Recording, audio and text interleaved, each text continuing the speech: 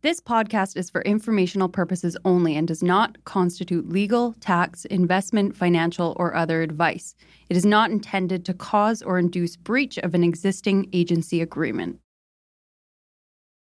The goal of this podcast since day one is to provide the best information on the Vancouver real estate market at no cost to you, the listeners. To that end, we'd like to thank the following sponsors. This podcast is sponsored by Marcon, a local family-owned and managed real estate development and construction company that's been around for nearly 4 decades. Marcon is not only committed to high-quality construction, but it also is making a positive impact in the communities in which it builds, all across the Lower Mainland. We want to highlight 2 incredible Marcon projects. Elmwood, a 38-story tower located at Burquitlam's most important intersection, Como Lake Avenue and Clark Road. This landmark tower will feature 335 condominiums, over 37,000 square feet of office and retail space, and almost 20,000 square feet of amenity space. Elmwood has been incredibly popular with 80% sold currently, but they still have a great selection of junior 1-bedroom all the way to 3-bedroom homes remaining. Check out marcon.ca/Elmwood for more. And Matt, we are also excited about Sohn House, Marcon's newest community in West Coquitlam. With 165 homes ranging from junior 1-beds to 3-beds, Sohn House offers the perfect West Coast aesthetic with a more nuanced Nordic-inspired design. Register today at marcon.ca/Sohnhaus. That's SOENHAUS. Or you can learn more at marcon.ca or follow them at Instagram at Marcon Homes. Marcon, building for life. Hello? Hello? Hello? This is the Vancouver Real Estate Podcast.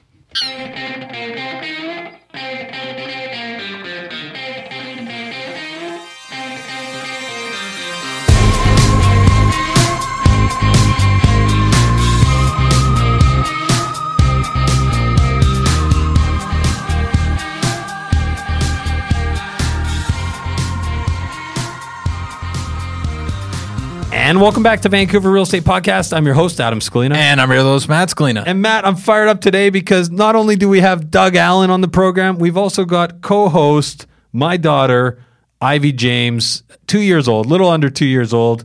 And we have about 16 minutes left of Peppa Pig, so we better get through this. She is, she's already tried to hit the stop record button a couple of times. It's amazing how kids of a certain age, like there's 70 things she can mess around with in this room.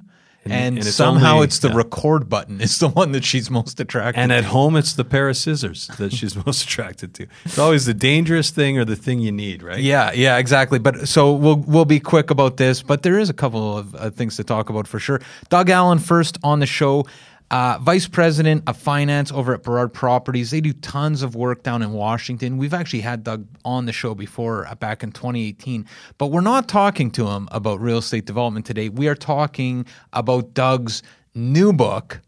This is kind of an amazing story. His book is called A Fighting Chance, The High School Finance Education Everyone Deserves. Right. And which I should say coincidentally is you have a memoir about your dating life in high school called A Fighting Chance, don't you? So this is an odd coincidence. Odd coincidence. I'm going to have to change my title. I think it was overly optimistic. So his book, A Fighting Chance, is all things finance in Canada. It really runs a gamut. It's got some really useful information on real estate, which we're going to talk about primarily on this show. But this is kind of everything Doug wished he knew at 17 in a really comprehensive, easy, and engaging book. Sure. And it's great to have Doug back on the show. That is for sure. So stay tuned for that because we're talking good debt, bad debt, percentage of portfolio that should be in real estate, when that makes sense, tips for first-time home buyers, just mortgage information. It's a really kind of starter guide in a really compelling, pragmatic kind of way. Pragmatic. Yeah, and that's the thing, right? Because I mean, Doug talks about how he went to business school and he didn't really capture these ideas till he was working and getting established. That's it. This is where the rubber hits the road. Super excited about this book. And before we get to our conversation with Doug, Matt, we're sponsored by Oakwyn Realty. That's right. We are sponsored by Oakwyn Realty this week. Oakwyn Realty is our brokerage, best brokerage in the city, growing like gangbusters. I feel like all I see are signs around town with the big gold O on them. if you are a new agent, an aspiring agent, somebody just looking to make a change, looking for good resources, good culture, Oakwyn Realty is your place. Head over to oakwyn.com/join, type in VRP 2020. That's oakwyn.com/join. Type in VRP 2020. You'll meet Michael Morgan and the gang. You'll get a huge incentive with that VRP 2020, and it's something very, very special. Yeah, it's definitely worth sitting down with Michael and Morgan. What else do we got, Matt? What are you've been vaccinated. I've been vaccinated. I got vaccinated on Monday. I live in a hot spot. Right. Or a hot zone? What do they call it? I don't know. What do you mean, 50 plus? That's the zone.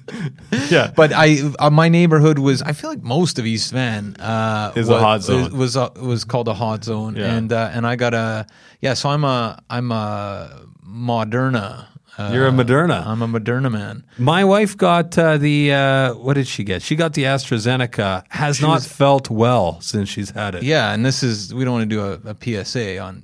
No. You should still go and do it, but it does feel like I had a sore arm for 20 minutes. She's been on her back for a week. Well, she had I think it's a combination of there's some anxiety around that now, and the media is not helping. But nobody's helping AstraZeneca, including AstraZeneca. Right. But I live in a hot zone. But really, what I wanted to talk about was less about me getting vaccinated and more about the hot zone you live in, because a different reason. We had some would say a terrifying incident occur over the weekend. And I'm going to back up because I live in an area that most people will be familiar with called Strathcona in East Vancouver. Really, really great Not area. A hot zone for COVID, by the way. Yeah, and I'm on the Union Bike Route. We love the area. We're super happy there, and we're there for the long haul. But this year, we have most people will be familiar from the media with the encampment in Strathcona it's hard not Park. to go in and out of downtown from the east, right, if you take the viaducts and not notice the encampment at Strathcona Park, right? Yeah. It was a massive, massive tent city. And a lot of the area had a big kind of surge with crime. A lot of stolen bicycles and stolen patio furniture and some break and entering, stuff like that, right? I would say that the community, from an outsider's perspective, seemed to be on edge over the last year for sure. And now that they've shut down the park, right, there's been kind of this. There was an increase of activity in the last few weeks as they were shutting down the park. Yeah, and I would say there was an uptick of illegal activity in the last week or two as they were going in to break up the camp. It felt like that on the ground, yeah. Right? So and that's how it felt. But anyways, it's the good news is people are being housed, and the park is being revamped. It's going to look great, remediated. So anyways, but that's kind of the backdrop to the story of what we found under my deck. Dun, dun, dun. Yeah, so right. I'm at your house on your back deck having you and your wife and your daughter barbecue over the weekend, right? It was nice out, and we're sitting on the deck, and my wife is sitting in a position where she can almost see under your deck right by your house, and she says, "What are these bags under here?" And it was I think you weren't there at this moment, but no.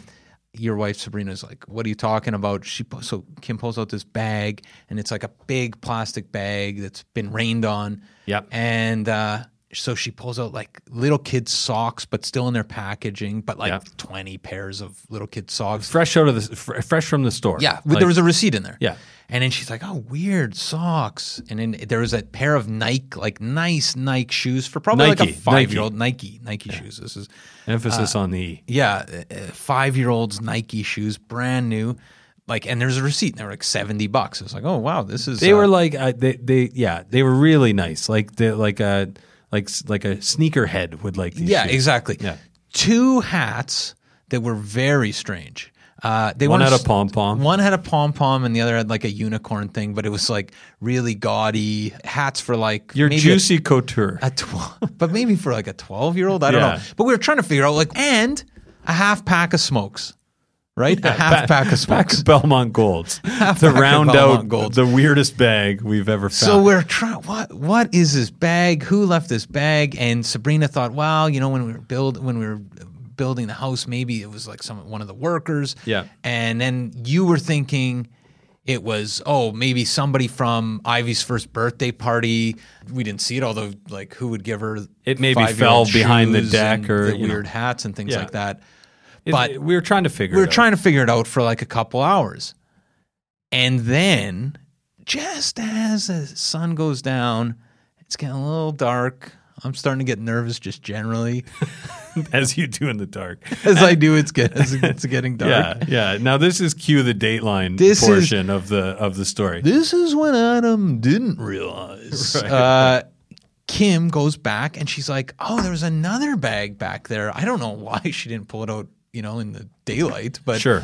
She went back under the deck and she was like, oh my God, we weren't in that area. She was like, oh my God, you got to see this. And I'll let you explain what she found. Yeah, so it was a bag that had a club, like a billy bat, and then it seemed like it was. I've never seen a billy club like that. Like it wasn't like homemade. It looked like It looked almost like something, almost like the leg of a chair fashioned into a. Oh, really? Because billy I bat. was thinking, like, where would you buy this? Like a fish club, like something you club a fish with. Actually, that's probably what it was. That's what it was, right? Yeah. And then you had a hatchet, an axe with red on it that we thought red was blood. all over the blade. Yeah. There was a rope. There was a Bag of needles. a balaclava. A balaclava. It was the most terrifying bag. It was basically, you were like, if you were looking to, if you needed a kit, if you were like, man, I need a kit to like kidnap somebody. It's like what? Or Yeah. do an armed robbery or break into somebody's home when they're there. Totally. This is your bag. And it was in one of those bags with the strings. Yeah, Like it was It was one of like those, a Dateline starter pack, and it was the craziest thing about it is that we went down and I was upstairs putting Ivy to sleep, and I came down. We're all kind of circling it. My wife's mind, Sabrina's mind, she goes straight to that. Someone has now hidden this bag. They're coming back. Yeah. It's to use on us. which as a in her family. defense, it was right beside your back door under your deck. Right, So yeah. it's not inconceivable. I usually leave that door open. But anyways, so the craziest thing about this though is that I decide I'm gonna phone the police. and I decide I'm going to leave. yeah, and never come back. But you mean East Van generally. It's like I just drove straight to Coquitlam. Yeah, exactly. Fort Moody's beautiful. No, but what was crazy though is that we looked in the bag and we called the police. The police officer, really friendly police officer, came by. She was not the least bit concerned about the bag. She was like, that's crazy. She right? was like, "Oh yeah, I pick up a couple of these bags every day," which is crazy because I think like that bag is, you find that bag in the back of a car, you've caught a murderer. Well, it's like typically, right? it's like that's Alfred Hitchcock. Like that was a terrifying bag. Yeah. I've never seen anything like that before. Yeah, it was a tote bag. The That crazy, was the scariest part. Yeah, it was. That's what I was looking for. Yeah. But I remember you telling me after, because the cop said, she was like, "Why'd you call me?" Yeah, it was almost to that effect. She was like, "That's it not wasn't- blood. It looks like rust." It looks like rust. Yeah, We're good. Yeah, it looks like it's been soaked in blood for a long time and it's rusted.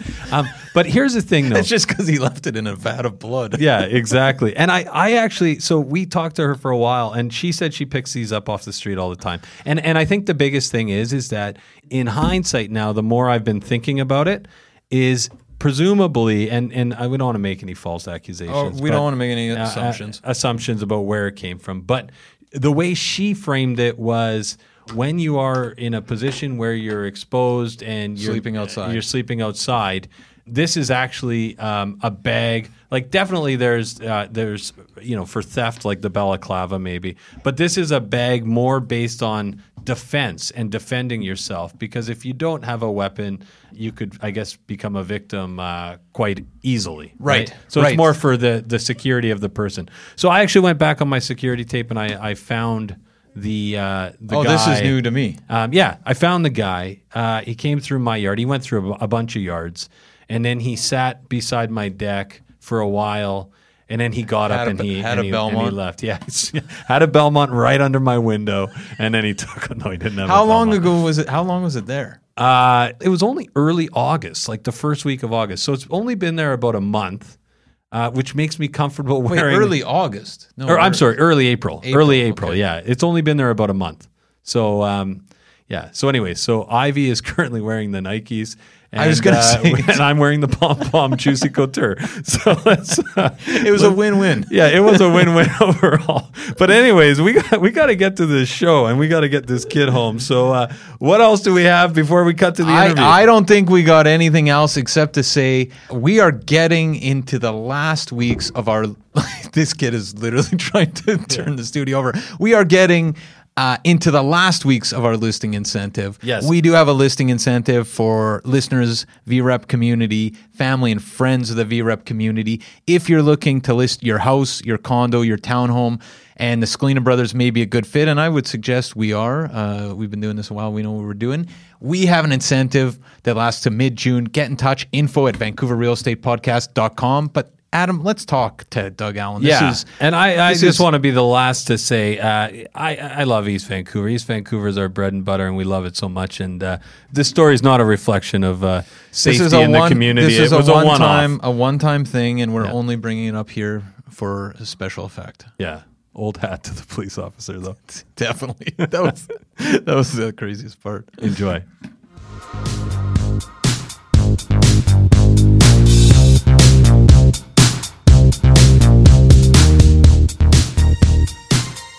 Okay, so we're here with Doug Allen, Vice President of Finance and Operations at Burrard Properties, and also author of A Fighting Chance, the high school finance education everyone deserves. Welcome back to the show, Doug.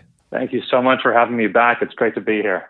Yeah, I feel like it was a couple years ago you were on the show, I think back in 2018, talking about Seattle at the time. Right. Now we have you on for an entirely different reason to talk about your new book, which is pretty exciting. Yeah, I think so. I've had a pretty good long career now across different aspects of finance and accounting and commercial real estate. So it's time for me to pass along the knowledge. Right. Well, maybe can you start by telling our listeners a little bit about yourself? Sure. I graduated from a Bachelor of Commerce at McGill University back in 2008, and I went right into the Chartered Accountancy program at Ernst & Young, earning my CA in 2011. And I was at Ernst & Young for about 8 years, focusing on financial services and investment dealers as my main client base. And about 5 years ago, I moved from public practice accounting into commercial real estate with Burrard. And since then, I've been Vice President of Finance working on real estate development and investment projects, as you say, mostly down in Seattle. Despite being headquartered in Vancouver, we focused very much in the Seattle market. So suffice to say, over the last sort of 10 to 15 years of my career, it's been all finance all the time. Right. And Doug, so why leave Ernst & Young to work at a development company? Were you like in the real estate side of accounting, or was that just a change based on the love of real estate? Actually, it's a great story. When I was in my last few years at Ernst & Young, I started to volunteer on a not-for-profit board. It was the Polygon Art Gallery in North Vancouver at the foot of Lonsdale.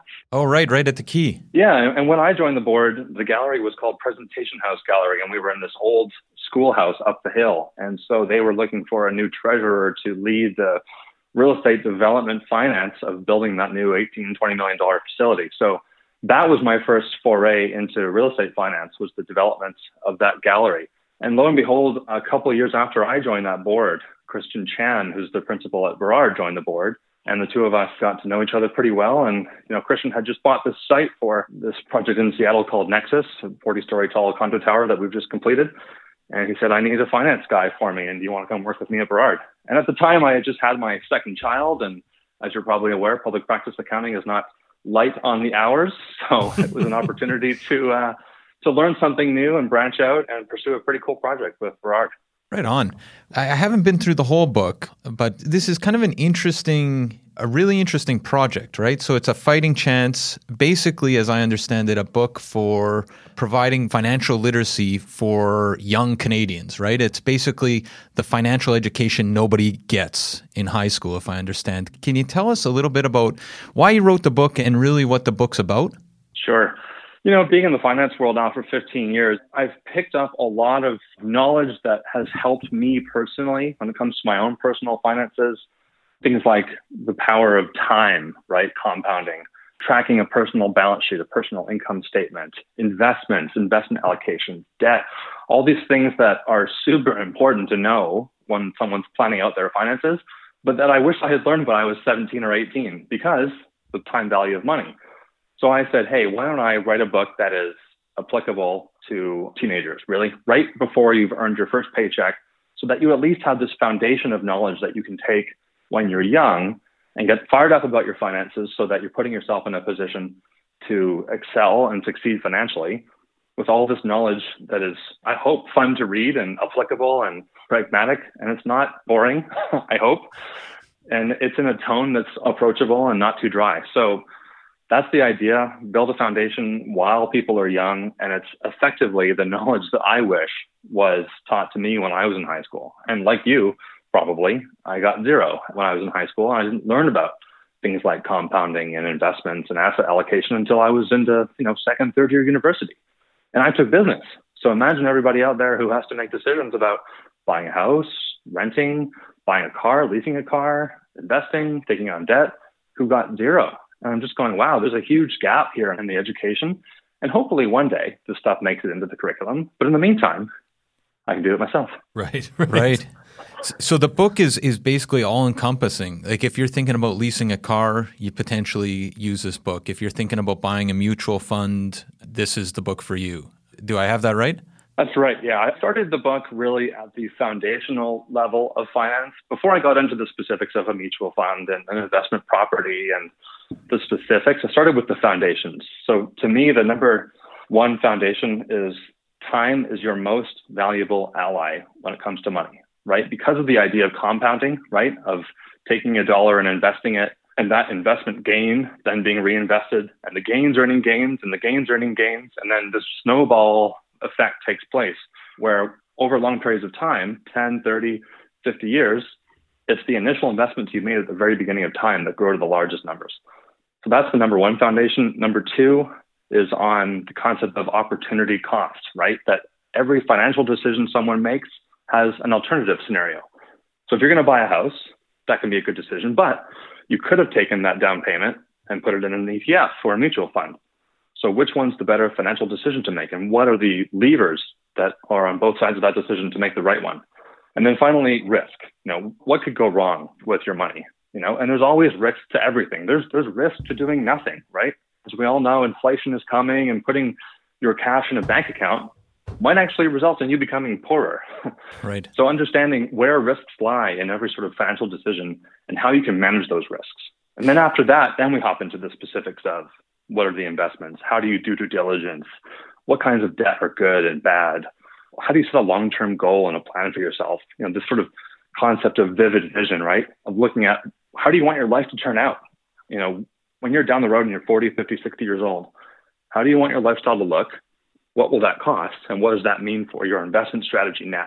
Right. So thinking about real estate specifically, this provides us an opportunity to ask questions that we don't usually ask on this show, right? Like the real basics. And one thing that struck me about your answer was that second point about opportunity cost, because I feel like if you're ever on Twitter, at least, the argument rages about owning versus renting. In your mind, Doug, should every 17-year-old Canadian aspire to own a home? Not necessarily. Everyone's situation is different, right? There's a big change going on with younger people these days where they're much more nomadic, right? So they're moving around cities, chasing different jobs. So buying a home, as you two are well aware, has transaction costs associated with it, right? So when you buy a house, you're paying property transfer tax, you're paying legal fees and closing costs. And when you sell a house, you're paying legal fees and closing costs, realtor commissions. So, you're probably looking at 5-6% of the value of that house just to get in and out of it. So if you're not going to be in that house for more than a couple of years, you might not be looking at buying. And furthermore, I think people don't quite get how the finances of owning a house works, right? Everyone focuses on what's the mortgage payment, right? How much mortgage can I afford? I think what actually might be useful is to sort of walk through an example of a typical, say, $500,000 condo purchase, right? And, what does that look like financially, truly? Right. Because to buy that house, let's assume you're putting down 20%, right? You're putting down $100,000. So right there, that $100,000, immediately, the first thing is opportunity cost. So you could put that $100,000 into an ETF, earn 6-7% after taxes. So that's what you could earn. So let's see how it goes in the house. So as I say, you buy $500,000 condo and you're paying $8,000 in transfer tax, $2,000 in legal. So you're $10,000 even to buy that house, which doesn't add to your equity at all. It's a transaction cost. And then every year you've got your property taxes. Maybe that's $1,500 a year. You got your HOA, your strata fees, right? That's $3,000, $4,000 a year. You got maintenance, repairs, insurance. And you're probably talking about $25,000 to $30,000 a year when you layer in the mortgage and all the carrying costs. So yeah, some of that is principal reduction. You're paying down your mortgage and you're building equity in your house. But if that house does not increase in value every year, then you're probably right around maintenance level. You're keeping your $100,000 whole, but it's not growing. So you really have to be thinking about, is this a good investment decision? Because in Vancouver, everybody wants to separate this idea of a home being a home and not an investment, but it's a huge amount of money. Mm-hmm. So you kind of have to look at it from an investment perspective and understand how the financial implications of that decision go. We've been fortunate in Vancouver that prices have been going up over the past several decades at a pretty good clip, right? 3, 4, 5% per year. I mean, this year has been unbelievable, as you know. And this is one of the reasons why real estate is so attractive to people, both for home ownership and investors, is the power of leverage, right? The idea that you can buy a $500,000 asset with only $100,000 of your money and $400,000 of a bank's money. So if the property goes up by 20%, you've doubled your equity in 1 year. What if the property goes down 20%? You've lost all your equity. So there's risk. But I think when you're deciding on rent versus own, it's a longevity question. How long are you going to be in this house so that you can amortize those transaction costs in and out? How much do you believe in the market over your trajectory that it will go up and allow you to build equity in the home? And then lifestyle. Some people just like the idea, pride of ownership, and I can take walls down, I can paint, I can do whatever I want. And some people like the idea of, hey, I can rent it and I can walk away whenever I want, flexibility. So it's a lifestyle, financial decision that everyone needs to make. The key is to have the right tools to make the right decision for you. So thinking apart from the kind of lifestyle and pride of ownership kind of components, which I think do factor in, especially in a city where, at least you hear about people getting evicted all the time and rent evictions and all that thing. Like having a place that's your own is definitely, for a lot of people, peace of mind. Like, can you break down kind of the financial considerations a little bit further? Like what type of appreciation do you have to see where actually owning a home makes sense versus, say, the common trajectory of a decent ETF that, tracks the Toronto Stock Exchange, say?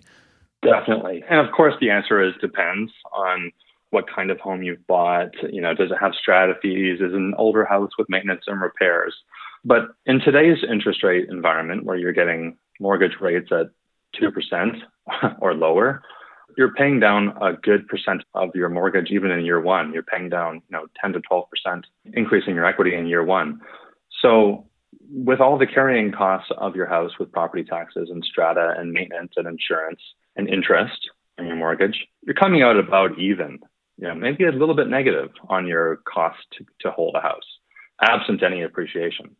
So to me, broad strokes right now in this interest rate environment, you need 1% to 2% appreciation per year to be increasing your equity after all those costs. And it seems like that's a low amount, especially when we're looking at inflation coming up. And that's why the housing market is so out of control right now, is because it's so easy to buy. And it's almost a sure thing in most people's minds that the house is going to go up more than 1% to 2% per year. Again, though, you have to pay people to get into that property and out of that property. So it's not just the annual costs of holding, it's the transaction costs on the in and the out that have to be amortized over the holding period of owning that home. So understand the components of costs, property taxes, strata, maintenance, insurance, interest, and do your own math on the property that you want to buy and figure out, okay, in order to amortize all of these costs, as well as the transaction costs over however long I think I'm going to stay in this house, how much does the house need to appreciate for me to at least have my home equity stay whole? And how much do I need for it to grow? How does inflation, and we've talked a lot about inflation on this show, but how does inflation play into these considerations? Because presumably everybody likes hard assets in inflation, but there's, like you said, opportunity cost all the time. So does that factor in, or is that just kind of a factor across the board? It definitely factors in. And I think inflation is something that's really difficult for a lot of people to get their heads around because there are so many inputs into how inflation is calculated, whether that's supply of money, whether that's the velocity of money in the economy, whether that's interest rates driving certain behaviors. I mean, generally, from a general sense, people can expect 2 to 3% inflation per year. Over the coming years, I think it's anyone's guess. I think even Warren Buffett in a recent speech was saying expect higher than above average inflation, just given the fact that trillions of dollars have been printed into the American economy. So yes, in inflationary times, people generally flock towards hard assets like gold, like real estate, probably these days like cryptocurrency. Dogecoin. And that causes Dogecoin. Not after that SNL appearance. I had to shut that off. Anyway, continue. Sorry. I read yesterday that the total value of cryptocurrencies, all of them, is now more valuable than the total value of US dollars in circulation, which is pretty mind-blowing.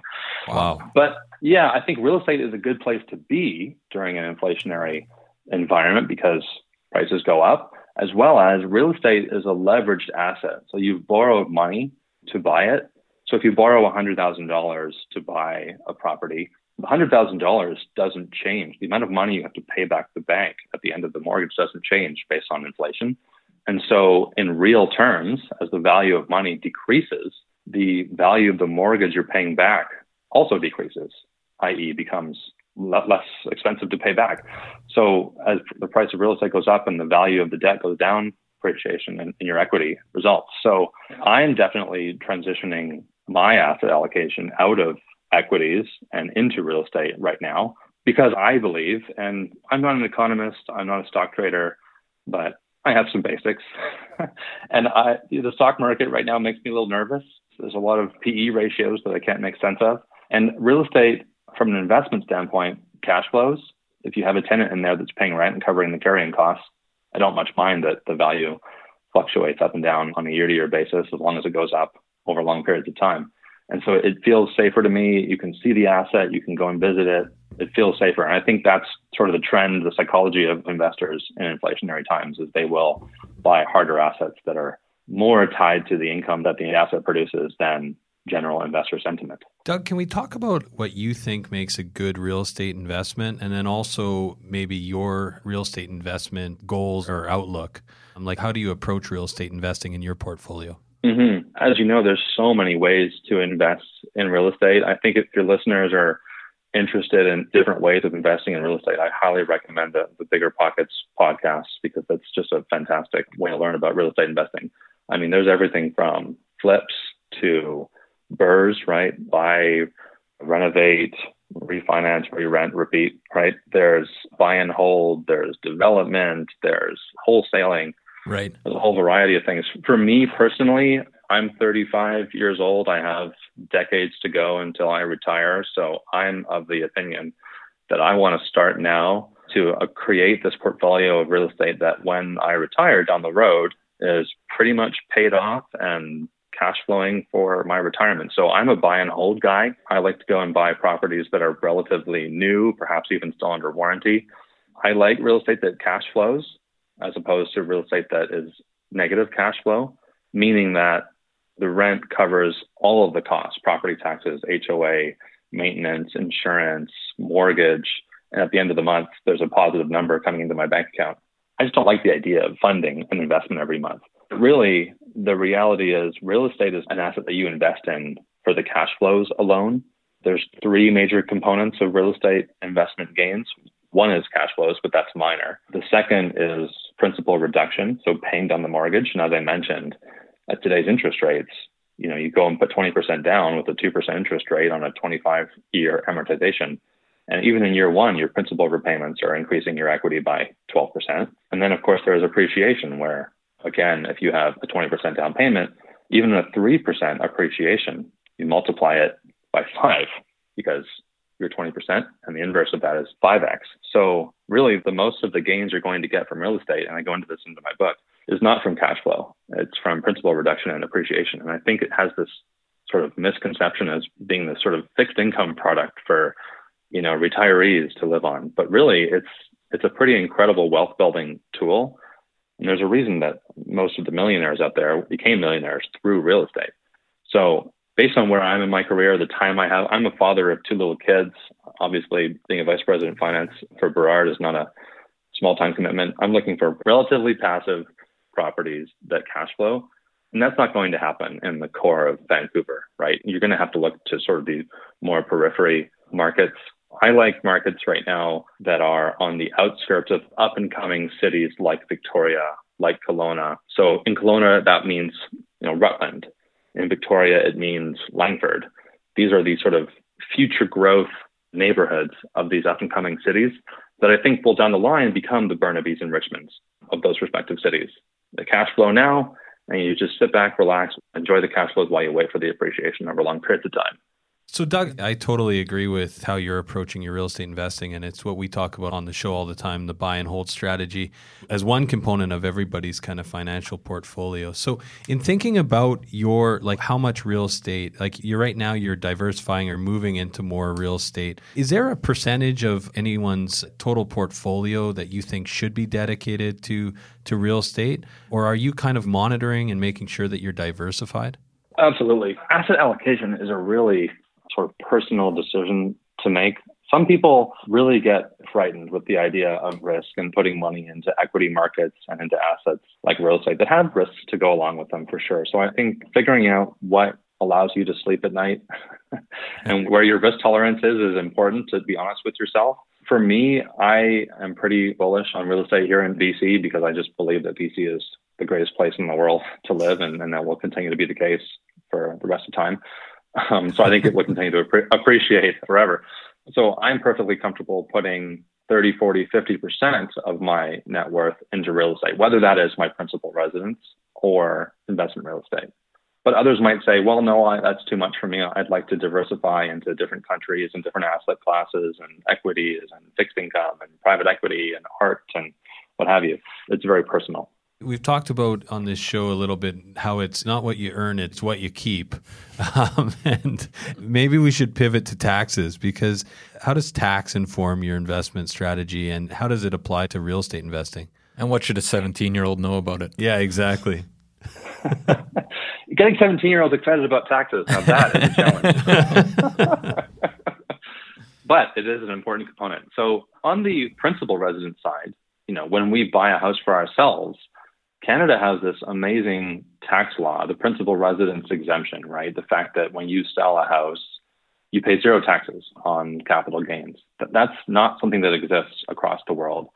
And it's an important thing to think about when you're looking at opportunity costs. Because again, let's say you have that $100,000 down payment and you're deciding whether you want to invest it in a house or you want to invest it in the stock market. Unless you have enough room in your TFSA and RRSP for that entire down payment, it's a taxable investment. So you have to look at the after-tax gains from an equity investment against a tax-free investment in your home. And so it becomes this pretty significant attraction to Canadians buying principal residences because it's an unbeatable tax exemption.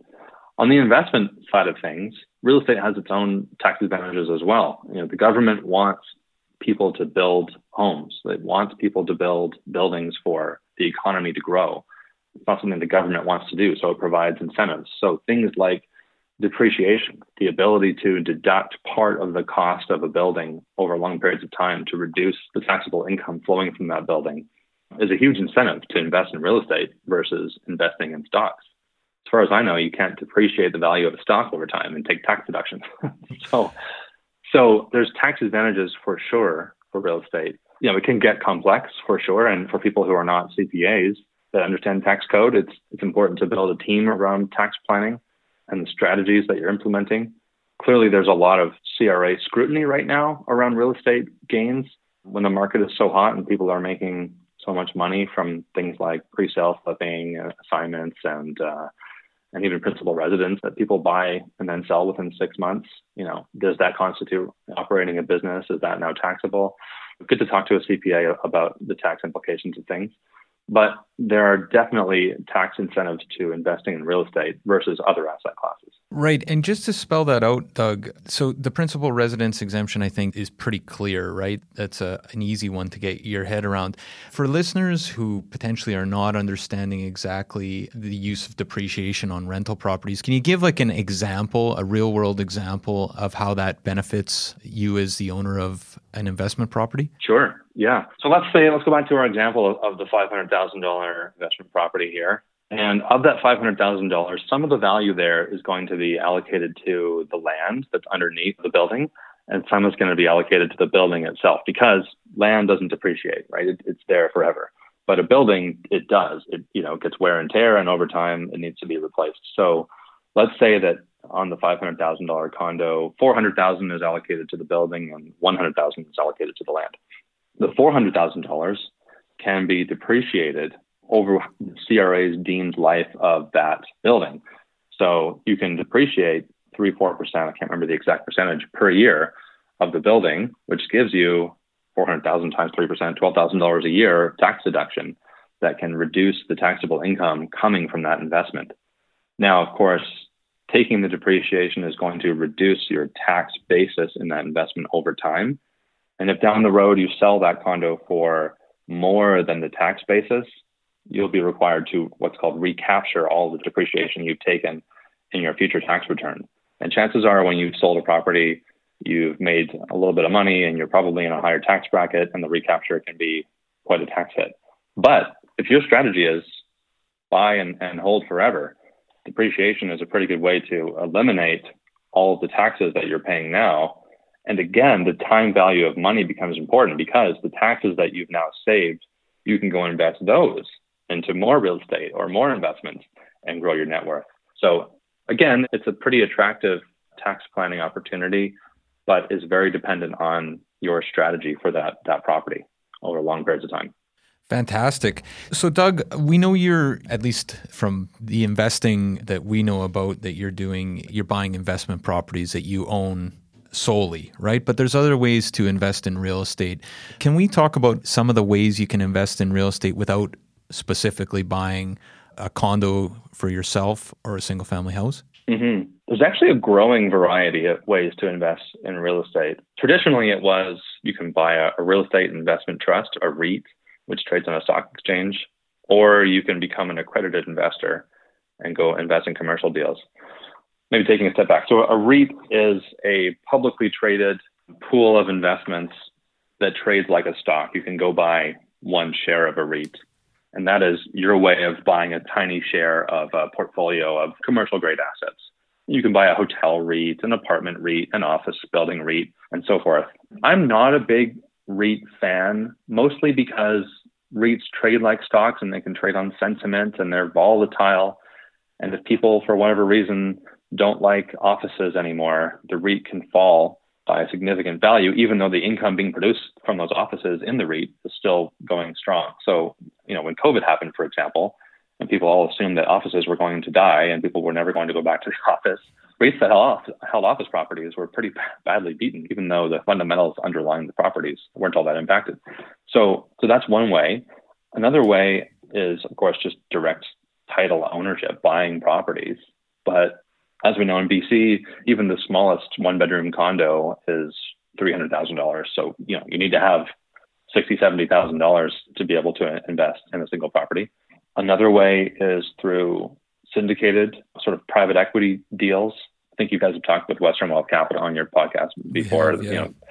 They syndicate from a large number of investors that all put in, a minimum of say $25,000 each, and they go buy a 500-unit apartment building in Dallas or Phoenix or Las Vegas, and then everybody shares in the income and appreciation of that property. But those are limited to accredited investors. So you need to have $200,000 of income, $1 million of liquid cash and securities, or $5 million of net worth. So obviously for the most 17-year-olds, that's not an option. You got to be at least 22. Yeah. Exactly. But what's interesting is over the past few years, I think a lot of bright young entrepreneurs have recognized the fact that these commercial deals, which typically are the most lucrative, are restricted to accredited investors. And so you're seeing new investment platforms that open up commercial investment opportunities to everyday investors. So a local one is called Addy. I'm not sure if you guys have heard of that or not. But Yes. Addy allows you to invest in commercial deals for, I think, as little as $1. Right. There's also other ones like Fundrise, and you go online and you can look at all the different deals available and you can invest even though you're not accredited. They're very cool platforms. Like any other investment, the key is strong due diligence. Every methodology of investing in real estate has fees, costs, risks. People don't manage commercial real estate properties for free. So how much of your investment is going to investing in properties, and how much of the income coming out of that property is going towards income for investors versus fees for the manager? So do your due diligence, but there are a variety of ways to get into the commercial real estate investing market without being accredited. Doug, maybe as a final question, I mean, there's risk in any sort of investing, but also risk in almost anything you do. Like you said, buying a place to live in yourself as opposed to keeping your money under the mattress.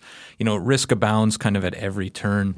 One thing I'm wondering is how you would approach debt if you were a 17-year-old today, specifically thinking, are there hard rules around debt that you would take, or does this kind of inflationary environment change how you would approach debt? What are your thoughts on debt for young people? It's a really important one because making wrong decisions with debt when you're young can have really, really detrimental impacts on your ability to grow your wealth.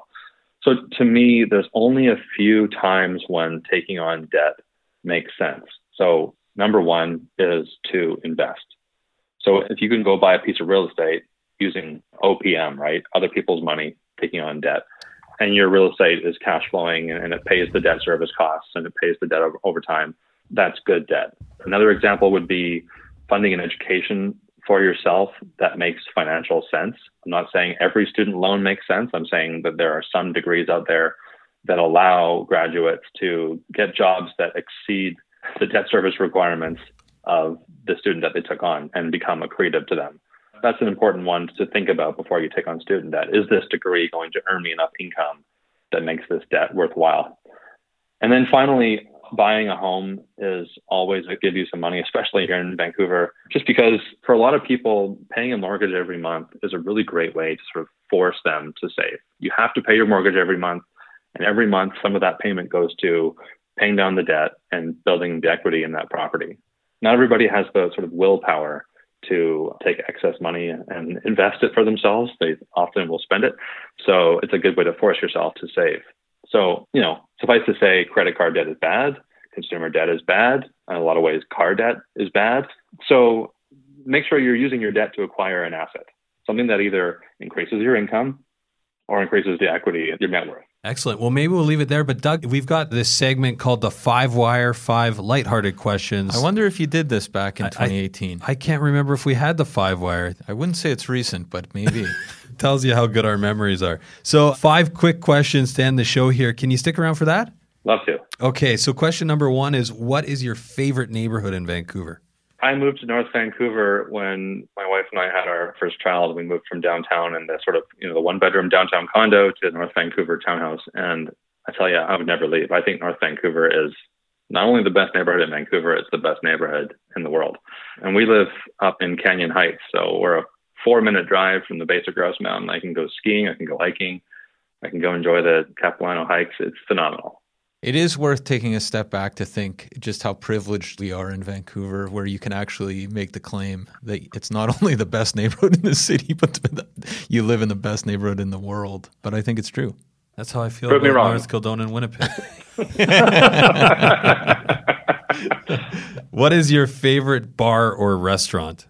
Hard to think of that when I haven't been to one in a year. But where are you going when this is all over? I had a birthday a couple weeks ago, and we ordered from this great little barbecue joint in North Van called Smokin' Bones, and they did a phenomenal platter of brisket and pulled pork and ribs and chicken and sausage and, cornbread. It was awesome. Highly recommend. Smokin' Bones? Smokin' Bones. That's a great name. That's the only way you can say it, too. What is one book, and I'd say Adam and I are recommending A Fighting Chance, so maybe we'll take your book off the table here. But what is one book you would recommend everyone read? I'll keep it at a sort of financial literacy category here, and there's a couple. On a Canadian standpoint, The Wealthy Barber by David Chilton is a phenomenal one. I was fortunate enough when I was finishing off my book, I called up David Chilton at his office in Waterloo, and he talked to me, which was awesome. And he's a Dragon's Den dragon, as you probably know. And that was great. And his book is really awesome for bringing personal finance down to an understandable level for Canadians. In the US and somewhat on a global level, I really also recommend the book Rich Dad, Poor Dad by Robert Kiyosaki. And he's made, 15 million copies of this thing. And it's an amazing book that teaches us how to question some of the things that we've been passed down through our family about getting a job and buying a house and buying a car and questioning these traditions and deciding whether they're right for us financially. And it makes you think about the decisions you're making with your money. Matt and I had a beer with David Chilton, or as I call him, Chili, at Ani had an event. Back in 2014, maybe? Yeah, it was a while ago. Yeah. One of the most grounded guys. He's super grounded. Yeah, maybe having a beer might be a little bit. We did talk to him for quite a bit of the It was evening. about 30 minutes on Ontario real estate, which we knew nothing about. But honestly, there's few people I can think of that are as successful as him that come across as like your next door neighbor, as like the nicest guy around who's got all the time in the world. It's not surprising to hear he took your call. Yeah, for sure. Absolutely. One piece of advice you would give your 18-year-old self? Start investing. Buy an S&P 500 index fund, a TSX ETF, anything. Start putting money to work, because that was 17 years ago now. And if I had invested $1,000 when I was 17, man, how much money would that be now? Right. Something you've purchased for under $1,500 in the last year or two that's changed your life? Certainly AirPods. I'm wearing my AirPods right now as we speak, and they are the most amazing tool for me to continue to learn, listen to podcasts, take phone calls while I'm parenting, while I'm at the gym, while I'm hiking in North Vancouver. They're unbelievable.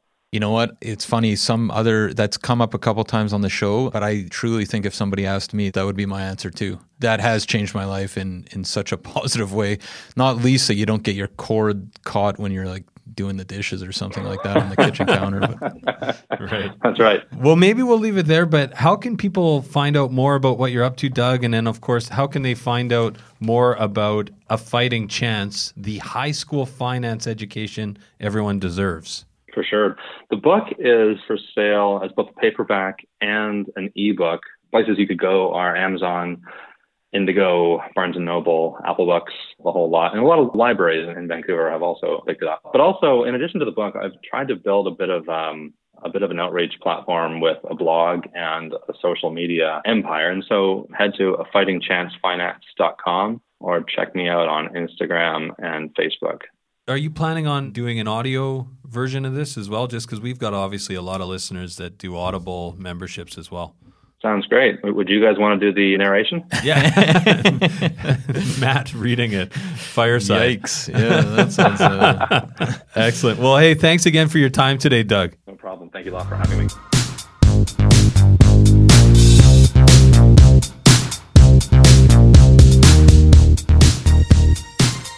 So there you have it, folks. Our discussion with Doug Allen, author of A Fighting Chance, the high school finance education everyone deserves. Really enjoyed that conversation with Doug. Always a pleasure having Doug on the program. He's been a strong member in the VREP community for a long time. And if you recall, actually, Doug Allen used to join us for the VREP Live. Oh, right. He did, VREP Live. I feel like if we ever, and we talked occasionally about starting a kind of chat room, I feel like, Doug is, first of all, such a prolific, efficient guy that he'd be able to somehow participate, moderate and give great advice while doing 30 other things that he does.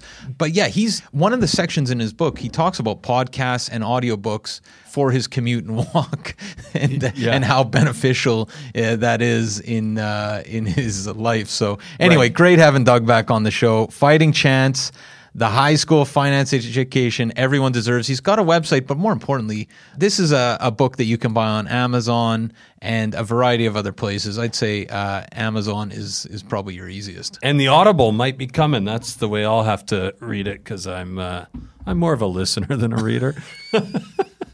I have 2 ears and 2 eyes. That doesn't work. Anyways, yeah, I'm looking forward to the Audible book. But what else do we have for to cut before the end of the day? I've got a kid who is literally like joke slamming me. She does not like the podcast. No. What else do we have for the day? Like her mother. We have a few things. One, we buried one of the leads, right? The Vancouver Commercial Real Estate Podcast launched. The VCREP launched on Tuesday. We are shifting our schedule from Wednesday to Thursday. Right. So if you like Vancouver real estate, you're going to get a double dose every week. Yeah. Vancouver Commercial Real Estate Podcast every Tuesday. That is starring the host Corey Wright, who is founder the AstraZeneca of podcasting. The double dose. He's the Corey is fantastic, and he's doing terrific things over there. Yeah, and the first show was released. Commercial Real Estate for Dummies, I believe, was the first episode. Anyway, what else do we got for the day? One last thing. I got to plug out to old Brady D. I saw Brady D socially distanced. The Podfather, who does production on this show, and it was funny because we had a socially distanced park beer, and he was waxing poetic about Strathcona McLean Park. That's McLean Park is an incredible park. Yeah. So we were out there. The kids were playing on the playground. We were just sitting around on the grass and having a great old time. And Brady D was telling me about how he loves his what is it called? Like optical. It's like a VR headset, Optical Quest or something too. Optimum Quest. Anyways, regardless, it's a VR like video game, but also you can like watch YouTube on it and all these different things. He was telling me about how when he edits the podcast, he actually edits like, beachfront, where he can actually like be watching like YouTube and stuff sitting in a virtual world while he's working. And it sounded really great at the time, and I one-clicked ordered one on Amazon. Like $400 later or something, and I forgot I did it, and it showed up today. And man, am I in trouble! Sabrina opened it. I gotta say, impulse purchase. You'll be sitting on a beach, while somebody's screaming in the background. Yeah, exactly. Anyways, impulse purchase. But Brady D, thanks for the tip. We'll see how it goes. All right, and last but not least, we got VancouverRealEstatePodcast.com. This is our website where all things, including the Vancouver Commercial Real Estate Podcast, live. Head over to VancouverRealEstatePodcast.com where you can sign up for things like the Live Wire. Right. This is our weekly newsletter, stats before anyone else. Assembly, Strathcona's Assembly. This is a project we had VIP access to. So excited talk about Popular. They had a huge amount of registrants for just a really cool project. The project is so cool. The outdoor space is so great. Some of my favorite interior finishes, like they have like just really interesting things. Just good choices made on that project all around. But the VIP access is there. We got Deal of the Month. There's no reason why you shouldn't be on the Live Wire. We also got episodes. I mean, it's great. I don't want to pump my own tires, but I'm a big fan of Livewire. We also have research tools like Private Client Services. And Matt, if you're not using PCS, you are standing still while the rest of us power walk by. You get sold prices, days on market. You basically get realtor level information at your fingertips. It's free. It's available on our site. Go sign up for Private Client Services. Best thing is they just gave the whole search an upgrade. Oh man, and it's great. The tools are even better. It's crazy. Exactly. So yeah, head over to VancouverRealEstatePodcast.com and sign up today. If you want to talk about that or anything else, 778-847-2854 or Matt at VancouverRealEstatePodcast.com. Or you can try me at 778-866-4574 or Adam at VancouverRealEstatePodcast.com. We also got that secret line, info at VancouverRealEstatePodcast.com.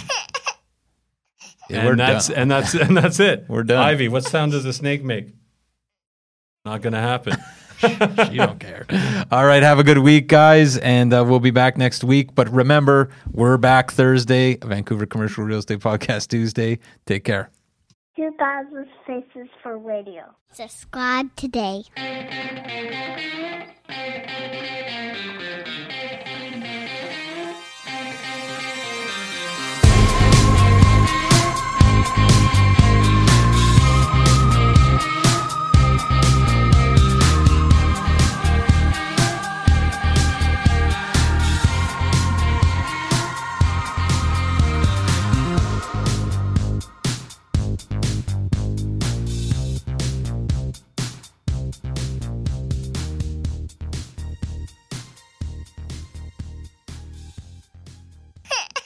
Hey, everyone.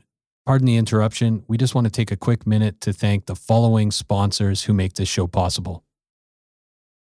We want to take a minute to tell you about Holy House, a nonprofit organization that provides community building programs and tenant support services to low-income seniors, veterans, families, and vulnerable residents in the downtown east side and across the lower mainland. Melissa from our team has been volunteering at Holy House. Melissa, what's been your experience? Honestly, it's been so fulfilling just to spend a few hours a week in the community and watch how the staff really transforms these vulnerable communities from the inside out, starting with just small things, right? Playing games, drinking coffee, having some simple conversations that you wouldn't necessarily think are super fulfilling. And you come out just feeling like you've really made an impact and connected with the community. And you've been to multiple buildings, but you're playing games, drinking coffee. Yeah, serving food sometimes. And you made some friends along the way. And I've made some friends along the way. It's really helped me be more present, actually, in those moments of just, realizing how simple life can be to make an impact, right? Fantastic. And if you want to learn more, you can definitely check out Jenny Conkin, co-founder of Holy House, who is a past guest fan favorite on the show, or head over to holyhouse.ca where you can donate or volunteer. And they're looking for both donations and they definitely like volunteers. That's holyhouse.ca. Vancouver needs your help. Be part of the solution. We are also sponsored by Oakwyn Realty. This is our real estate brokerage, best brokerage in the city, hands down. If you are in the industry, a new agent, an aspiring agent, somebody just looking to make a change, new culture, new energy, new resources, head over to oakwyn.com/join, type in VRP 2020. That's oakwyn.com/join, type in VRP 2020. Not only do you get to meet Michael Morgan and the gang, the bigwigs over at Oakwyn, you get a huge incentive for first going to oakwyn.com/join, typing in VRP 2020.